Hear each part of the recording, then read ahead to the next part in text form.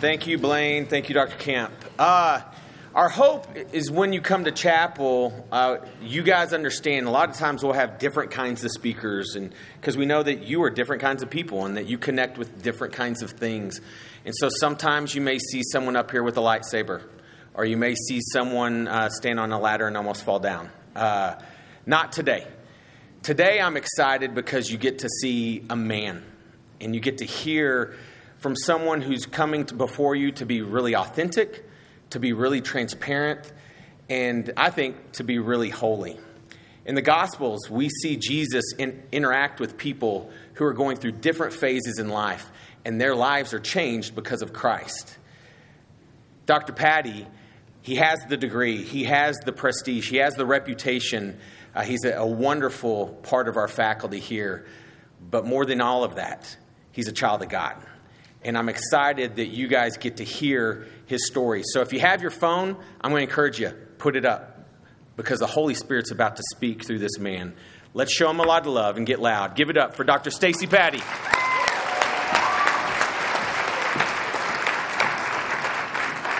Thanks, Josh.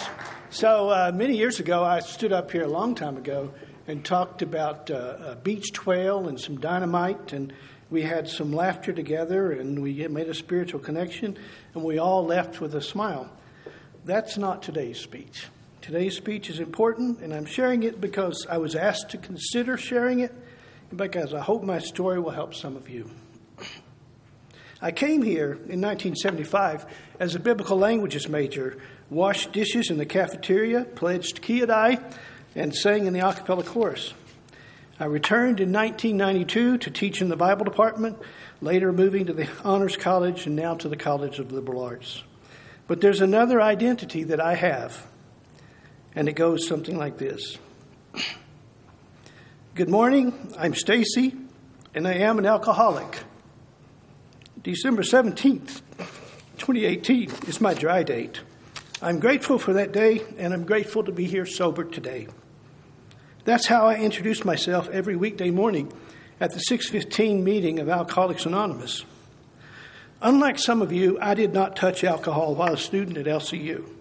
It was in graduate school that my wife and I began to enjoy a glass of wine occasionally, first with classmates and their spouses, and then when eating out on special occasions. A few years later, by the time I'd been in ministry for a while, having a drink on some evenings became more normal. I wasn't yet a daily drinker, but there were times when I'd have too much, get really sick, and then slow down. I wasn't worried much then, because I knew I could quit for long periods of time if I just didn't keep alcohol at home. When I moved to LCU, I don't think I was drinking much, and I was very cautious if I did. But relatively quickly, having a couple of glasses of wine in the evening calmed me down and made me more likable around the house. Eventually, 2 glasses became 3, and I began to enjoy the daily ritual of just a few drinks. By 2003, I was beginning to plan when and how to drink. I would anticipate the end of a work day when I could go home and relax. I defended myself internally because the drink was not affecting my work and because it actually made me get more done. A little wine makes one more creative, I argued. I even remember once when traveling with colleagues that I decided to pack a bottle just in case there was no store nearby when I got there. My luggage was chosen for a hand search in front of us all, and after the trip, I was warned to cut out the drinking. I didn't stop for long, and by early 2004, I was placed on probation, removed from all leadership positions, and required to get counseling and begin attending AA meetings. But I didn't believe I was an alcoholic. I just had a problem with alcohol. So over about a year, I returned to the occasional drink, then a regular drink, then daily drinks. I sometimes added stronger drinks, or as a kind of self-corrective, I'd try to taper a drinking session with a simple beer. And then something would happen that would scare me. A police stop with a taillight out, a news story about a DWI hit and run, a routine blood test that showed some health issues. I'd cut back or go cold turkey for a while, try to develop better habits, exercise more, take more vitamins, eat better. But inevitably, I'd fall back into drinking more and more. I began to hide bottles here and there, so I'd always have some. I planned most of my day looking forward to the drink. I began to lose interest in caring about a whole lot else. And yet, I kept living under the illusion that I was not that bad. I came home each evening. I got up each morning. I went to work. I tried to keep in a relationship with my wife and children, though poorly. I monitored my health. It wasn't that bad. I would even confess to friends that I was concerned about my drinking, but they were always surprised and said I was certainly not an alcoholic. I was managing to continue on with a somewhat moderately normal and productive life. I was becoming, as they say, a highly functioning alcoholic. Alcoholism doesn't often dump people quickly into a homeless, sick mess. It grows slowly, insidiously infecting one's body and soul. On the surface, on most days, even in the workplace and home, drinkers like me could behave and communicate fairly normally. And there were always multitudes of reasons to explain away not feeling well or not having a good day. But over time, alcoholics withdraw from important relationships, and they wake up one day hooked to the bottle. By 2011, I was certainly hooked. I reached out to AA and stayed involved for a few months, but I now see that I was using AA then as a facade, deceiving myself, but perhaps few others. I quickly returned to regular drinking, and yet I was becoming more and more miserable all the time. I realized that I needed to quit, and I promised myself each morning that I would not drink that day, only to find empty glass in hand in the early evening. Tomorrow would be different, I promised. This pattern continued for years. More and more often, and especially in the last years, I found myself late in the evening waking up in my chair after I'd passed out and dragging myself to bed. And sometimes I would wake up in the middle of the night with terrible sweats. I would get up to start the days with a pounding headache. I was always tired. I had long bouts of coughing. I could not control my blood pressure, which would spike dangerously each day. I worried more and more that others could smell alcohol on me, so I ate myriads of mints and cough drops in a vain attempt to cover it all up. And within the last couple of years, I noticed that I was forgetting things more often, including conversations and emails from the night before. I needed more and more alcohol each day. I was shocked at the number of bottles I threw away and at the amount of money that I no longer had each month. I desperately wanted to quit. But now I feared the very real side effects of withdrawal. So I took comfort in the reasoning that I had to keep drinking and that I would find a way to control it.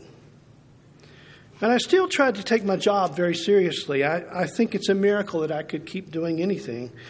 I think I was still productive, and I think I was careful not to drink when I was on the job or with responsibility for students. But over time, I grew angry and bitter with work problems. I was only negative, complaining all the time.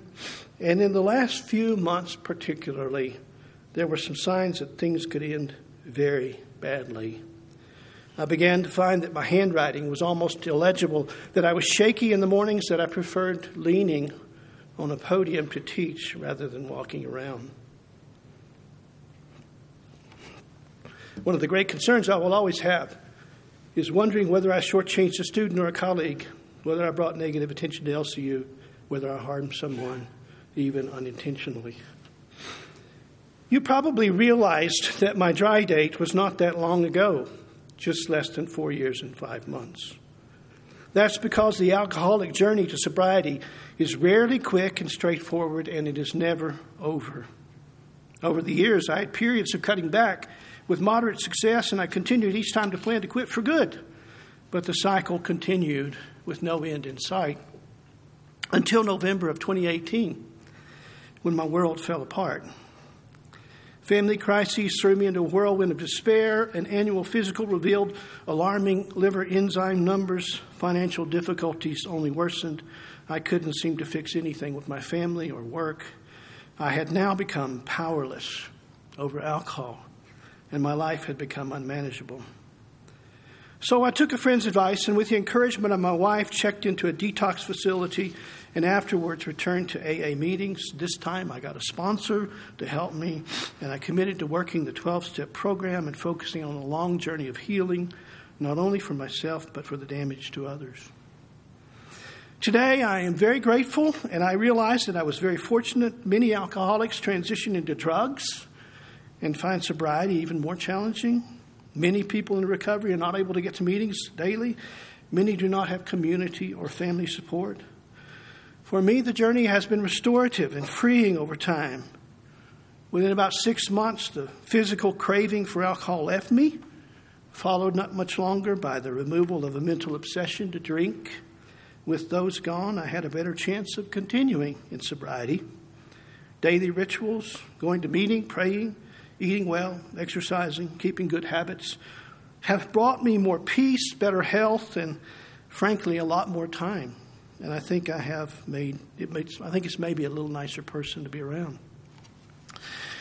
However, with restoring and joy, there's also some continuing sadness. There is much in that life of addiction that I wished I could change now. And the scars and stains of damaged relationships and irresponsible actions are realities that I will always know and own. Today, I can only try to live more authentically before others, giving gratitude to them for their love and patience and continuing to make amends whenever possible. I have learned to be grateful for those LCU leaders who were firm and challenging, but also gracious and patient with me. And I am thankful for several colleagues here who have monitored and encouraged my sobriety. But most of all, I can never be grateful enough for a wife whose love and patience are like no other. Without her, I'm confident I would have died before now. Perhaps the most tragic aspect of alcoholism is that it hurts most those with whom an alcoholic is most with. I do still struggle with many things, character defects, we call them.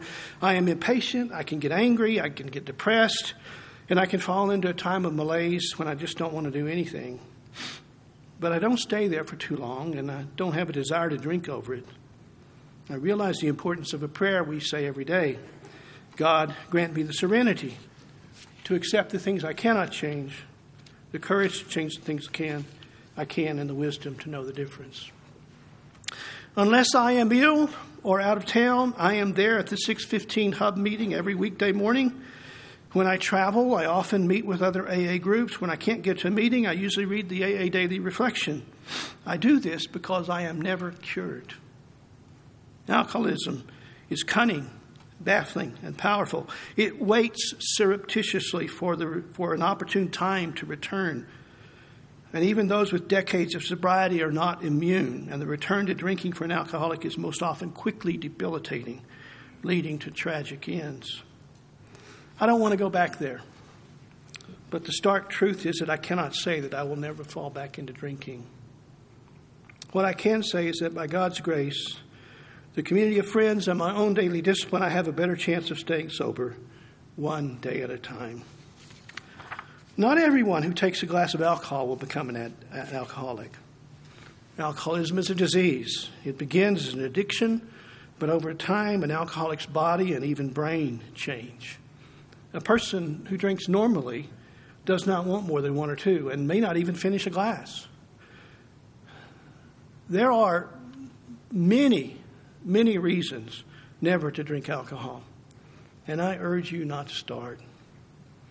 You have choice, and I hope you'll take seriously that choice. And with God's help and the community of good friends, you can choose not to drink. But if you are already on that path, please consider cutting back or quitting altogether. Most of us today are likely dealing with some particular problems or concerns. The chances are that some of you are already well along the path towards slavery to an addiction. Please realize that you are not an exception. It will catch you, and you will be trapped. Depending on the substance or subject of your addiction, you may be physically damaged, you may be incarcerated, you may lose your family, you may lose your job, you may accidentally take another life, you may even lose your life. At the very least, you will bear emotional scars and memories of failed relationships and failed responsibilities and troubled relationships. If you're struggling with something, please seek help now. When I was asked to give this talk, I hesitated and worried and hesitated and worried and hesitated and worried. Someone might think bad of me. Someone might think bad of LCU for allowing me to continue working here. The truth is that encouraging this talk is testimony to the reality that we all have struggles. The comfort that this is a place where we can share and learn together. The miracles that God does every day, and the promise that hope moves us forward.